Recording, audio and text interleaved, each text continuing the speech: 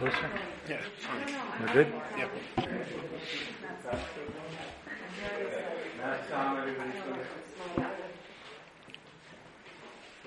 Boker Tov, everyone.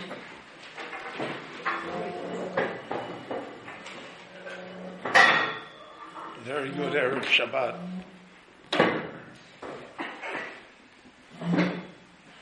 As we're all aware, this week's Parsha is the Parsha that describes the golden calf, the Egel Azov.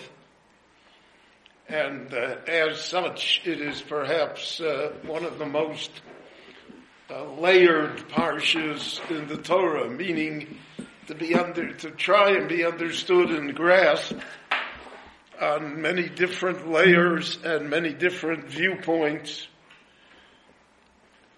And it's a very difficult parsha. The difficulty is obvious. 2 weeks ago we read, a few weeks ago we read about Mamad Har Sinai, Nasev and Ishma, chosen people, Zgula Mikol Ha'amim, the second of the commandments, Lo Yeh Lecho Elohim Acherim Al Ponai. And how do they descend into worshipping a golden calf? And there are myriad interpretations of this, all of which are true, because there are many things that go in to make up human behavior. Very rarely is human behavior the product of one motivation alone. It's a combination of experiences, of ideas, of circumstances. But I'm going to dwell on a pasuk in this week's parsha that found a special resonance in the works of many of the great Hasidic masters. The Jewish people sin. Build the Egel. Moshe Rabbeinu descends from the mountain. The letters from the tablets evaporate. They fly away. The stones are so heavy he cannot hold them. They fall. They're shattered. That's the end. Then a civil war breaks out. Moshe says, Mila Hashem Eloi, Vayikra Lu'elov Kol B'nai Levi. The Levium gathered, and there was a civil war, and thousands of people were killed in the civil war.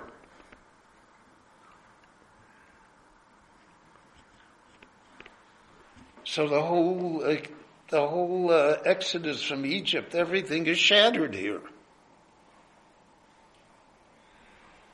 If there ever would be a moment that they would say, Nitna Rosh Hashuva Mitzrayma,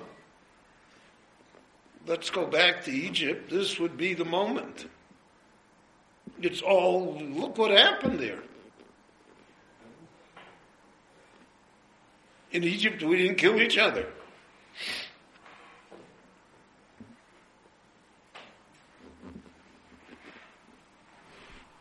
And Moshe then says to the Jewish people,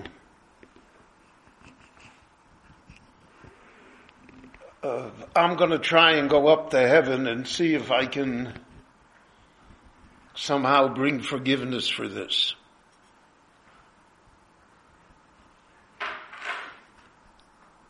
Ulai achapra ba'adchem. Maybe there'll be a forgiveness for you. So the Torah says that heaven offered Moshe, listen, forget about them. They're useless. We're never going to make a people out of them. Let's start with you. You'll become the great people. Now that's an offer that many people would deem to be acceptable to them.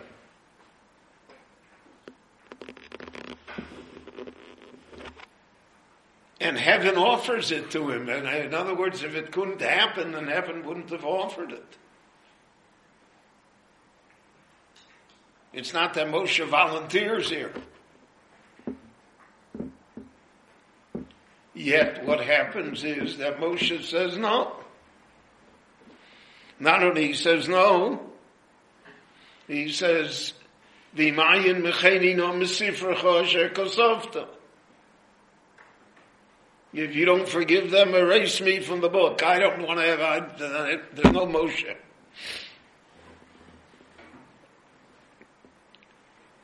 The Lord says, I will forgive who I want to forgive, and I'll erase who I want to erase. Don't tell me what to do. And then Moshe goes up for 40 days to bring forgiveness for the Jewish people, and comes down on Yom Kippur.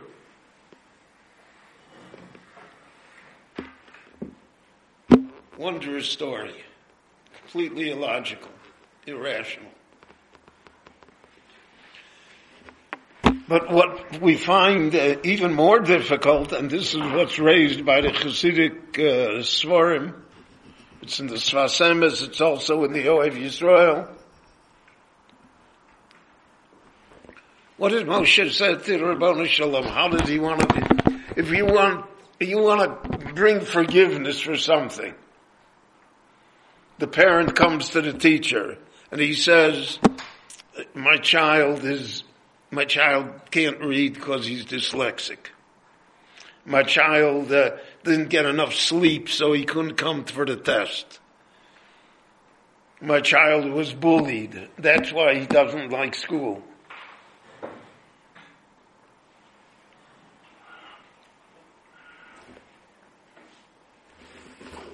Nobody comes to the teacher and says, my child is an awful child, evil to the core,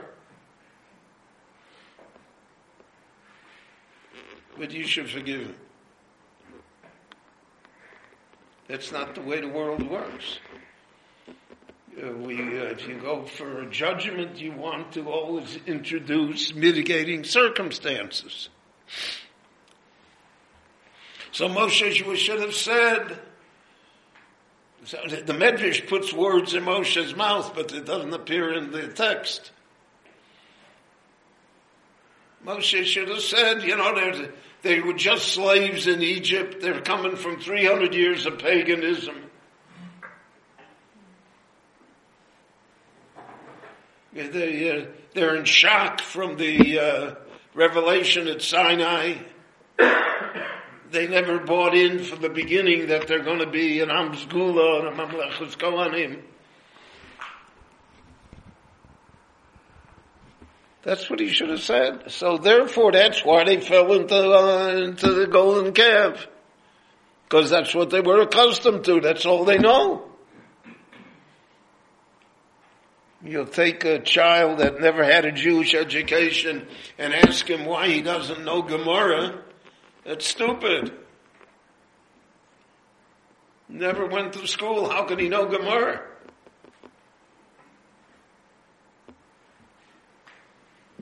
Moshe doesn't say that. Moshe says, Omnom choto mazeh chato gdola. This people made a great mistake, a great sin, terrible thing that they did. Now you should forgive them. That's the way to be a defense attorney.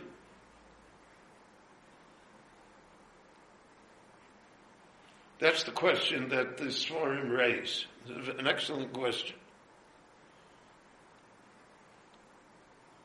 Because Moshe offers no defense here, zero defense. He doesn't say all the things that could have been said. Could have said it was the Erev Rav. It wasn't the real Jews didn't sin. He could have said all sorts of things, all of which were true. And the only thing he says is, yeah, they did a terrible thing. He's a murderer. My client is a murderer. He killed everybody.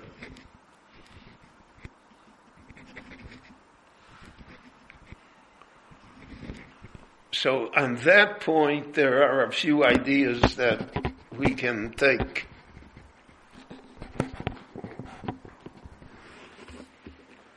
And it's especially important, I think, that the attitude here of the great Hasidic masters towards Jews and towards the problems of Jews is visible.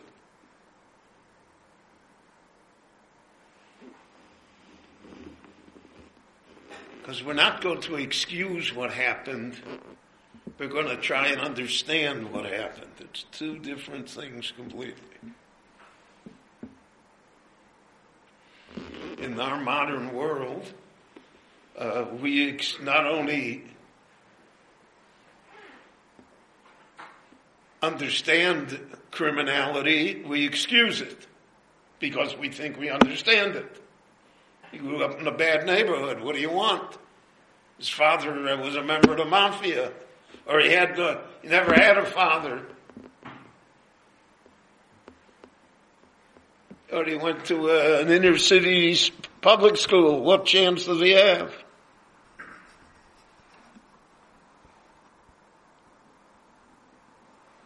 So understanding the circumstances becomes the excuse. But in Judaism, there are two different things completely.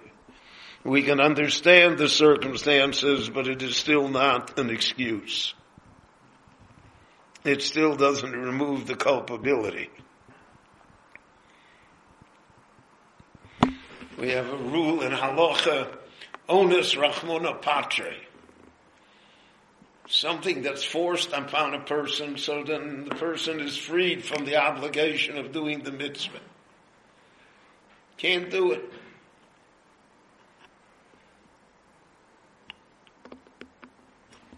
But that doesn't mean that he has the mitzvah.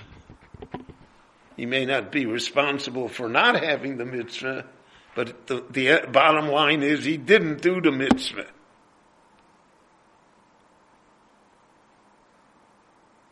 And my wife was a teacher of fourth grade for 25 years in Muncie. I always used to joke that if she ever understood fractions, they'd let her into fifth grade.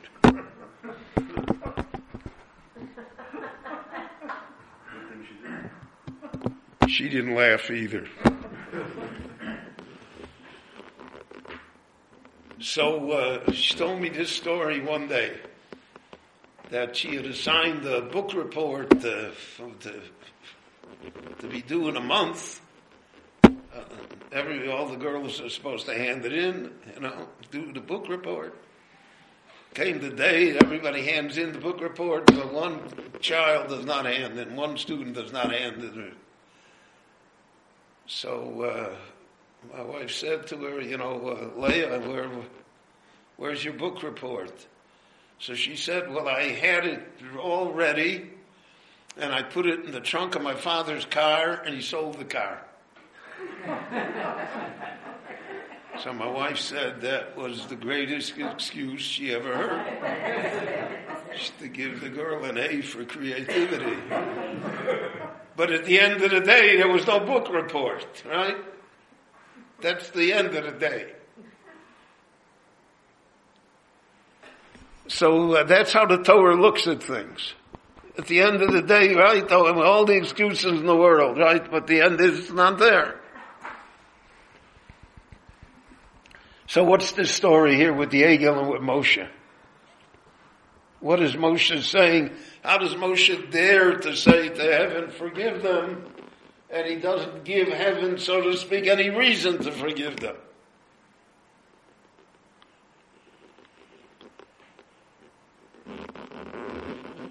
So here we have really a facet, part of the problem always in teaching Chumash that I have found over the years is that you can only communicate a facet. You can't give the whole picture because it's beyond human ability to do so. So therefore, everybody takes a piece, and sometimes you never get the whole picture because you've only taken a piece of it.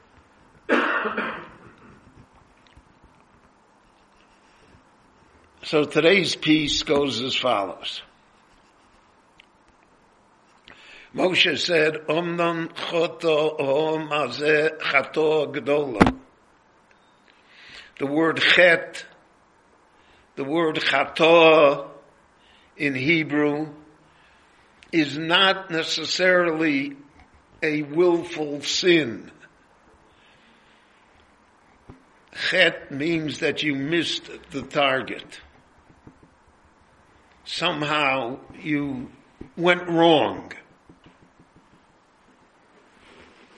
In the Tanakh, it's machti et hamatara. You missed the target. The aveira is a different word. It doesn't say onam ovaro o mazeh aveira gdola. Aveira is I know what to do and I don't do it. I go over it.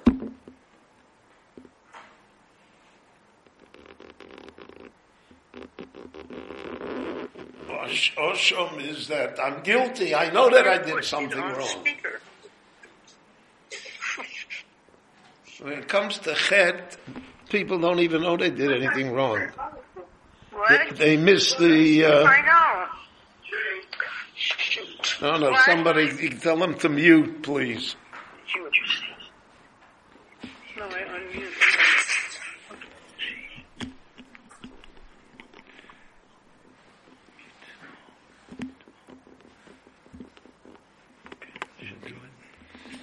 Chet is I missed the mark. So to speak, I intended to hit the mark, but I missed it. My aim was not accurate. So Moshe says that to heaven, this is a people that is always searching for utopia. That's always searching for a better world. It's always searching, so to speak, to get closer to God, to you.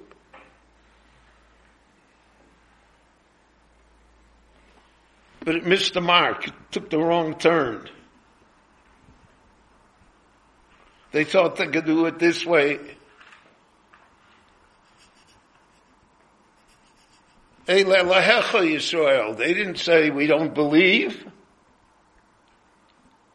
They didn't say there is no God.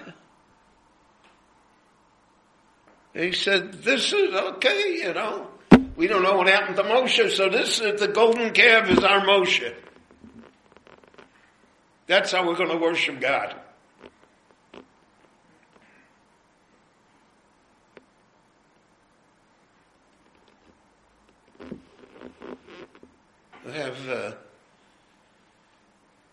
We'll play a guitar in the service. That's how we're going to worship. But we're worshiping.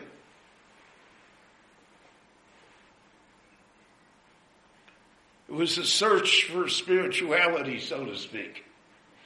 It's a search for the better world.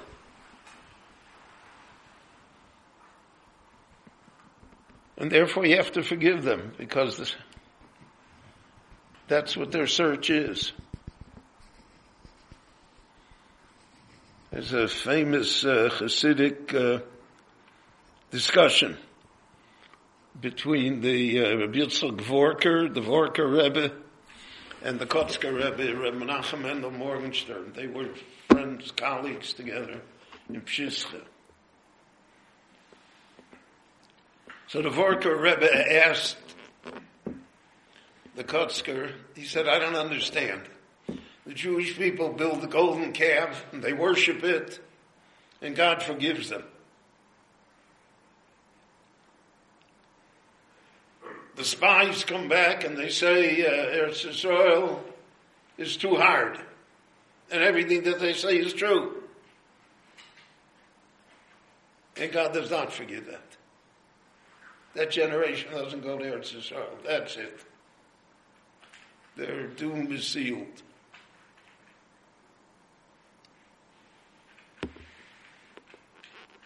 Logically, I would say that the golden calf is far worse than that. You can go to Eretz Yisrael because San Diego is more comfortable. It's Parshat. I understand that. And here is Omna Choto, Marzeh Chato Gdola, and you forgive him. How do we reconcile that? So the Vorker said, the greatness of these people. The Vorker said, when the Jewish people did tshuva, Moshe came down, and the Jewish people did tshuva on the Chet Oegel, and they drank from the waters, they ground up the gold. So at that moment in their spiritual development, they were unaware that tshuva helps, because they didn't have an example of it helping. Nevertheless, they did full tshuva. So God forgave them.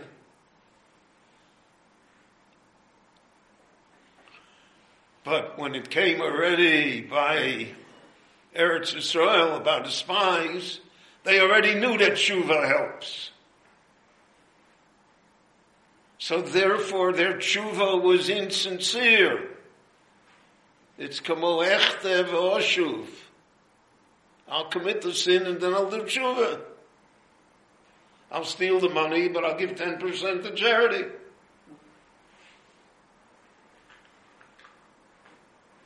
And therefore God did not forgive them. That's what the Vorker said. And the Kotzker said to him, I have a different interpretation. My interpretation is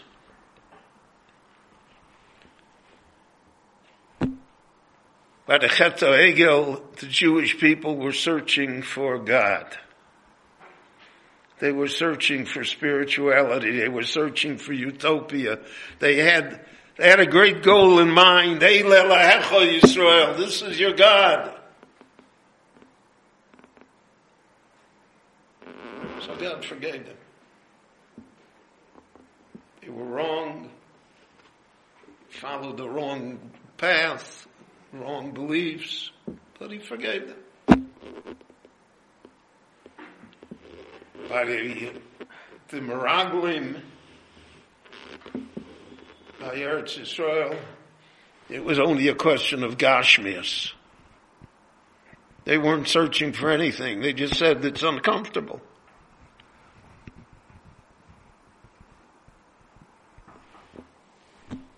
Eretz Yisrael is uncomfortable. When the reason for the rebellion is because of personal discomfort, so that God did not forgive them. So that's what Moshe said here. The people sinned, but they missed the mark. They wanted to do something good. They wanted to have a God. They made a terrible mistake, but they wanted something good.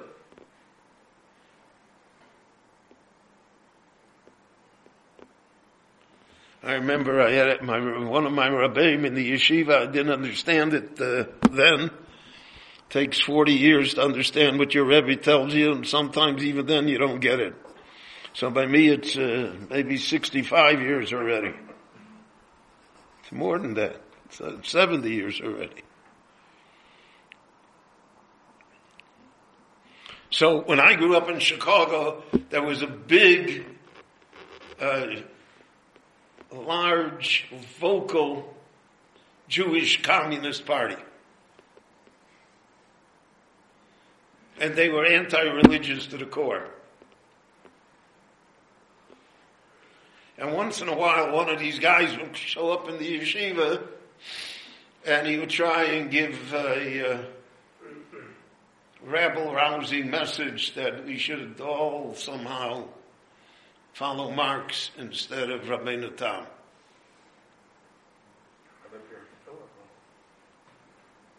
And so we asked the Rabbi, what does he say about this?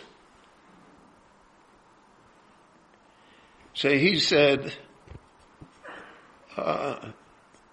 they're looking for something. They really want to have a better world. They're wrong. They took the wrong turn. But they have a pursuit of a goal. Terrible goal, but nevertheless they're looking. They're looking to have a spiritual, they want to have a fair world, and well, all the baloney. He said, but there are those that they're not, they only want to have more material goods. They only want to have more power. They only want to have more wealth, etc. They don't have any spiritual goal. That will cause far greater damage. We can see that in front of our eyes, what happened to American Jewry. They didn't assimilate because they became communists. They assimilated because of the fact that they worshipped the golden calf. So the pursuit of spirituality is a dangerous, dangerous topic. That's what the great Hasidic master said. It can lead to golden calves. But at least there's a goal there. There's something. Whereas the pursuit of only worldly pleasures and material gain, that's a sin that's not easily forgiven and that has consequences. The Gemara teaches us, Arbo nichnasu lepardes. There were 4 great men that attempted to reach the heights of spirituality. 3 of them were damaged by it.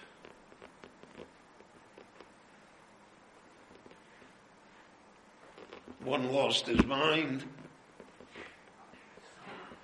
One never married or had children. One became an apicorus. Only Rabbi Akiva escaped. So again, the Meforshim point out the pursuit of ultimate spirituality is dangerous. I mentioned this week regarding the Ktoras, the incense.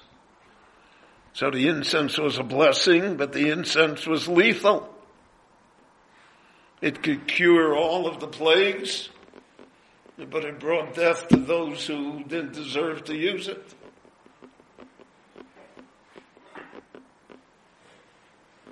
So too is the pursuit of spirituality. It's dangerous. Therefore the Torah, I don't know how to put this nicely, but you're sophisticated enough to understand what I'm trying to say. The Torah is not spiritual. The Torah is meat and potatoes. Put on film, be a Shomer Shabbos, listen to the shofar, eat kosher. The layers of spirituality have been built over it. And they're undoubtedly true and present. But that's not what the Torah emphasized to you. The Torah emphasized to you human behavior. Human behavior what to do. Because if we start out and we're looking to get to the utopia, we're looking for all this spirituality, so then many times we miss the mark. Becomes a chet, chato gdolo, we miss the mark. Somebody this morning, the young man that I walk with, he's telling me he's got a friend, yeshiva, they went to the yeshiva together, etc., etc. His friend is a guru now in Nepal. He's spiritual to the heavens. He's nuts. He's an addict. Everything happened. He tried to find.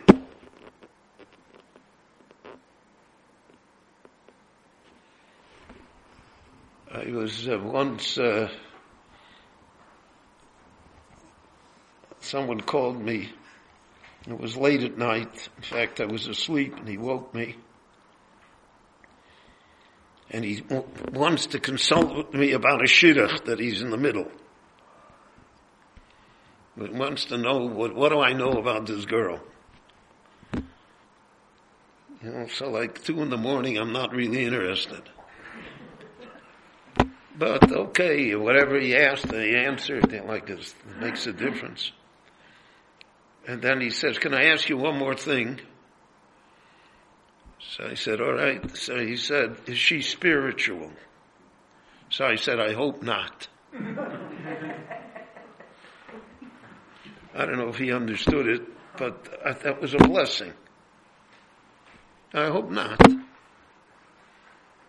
Because then you'll have a wife, and you'll have a mother, and you'll have a Jewish home, and you'll have a family, and you have a sense of normalcy, and you'll have what the Lord wanted to have. So it's a dangerous area. So I wouldn't give this lecture publicly. And since nobody ever listens, so I have no qualms about it. But that these are concepts and layers to understand from this Parsha. It's not black and white. Nothing in the Torah is. And so many shades of color and of nuance to try and understand and incorporate it into our lives as well. So have a Shabbat Shalom, everyone, and thank you for coming, and stay dry.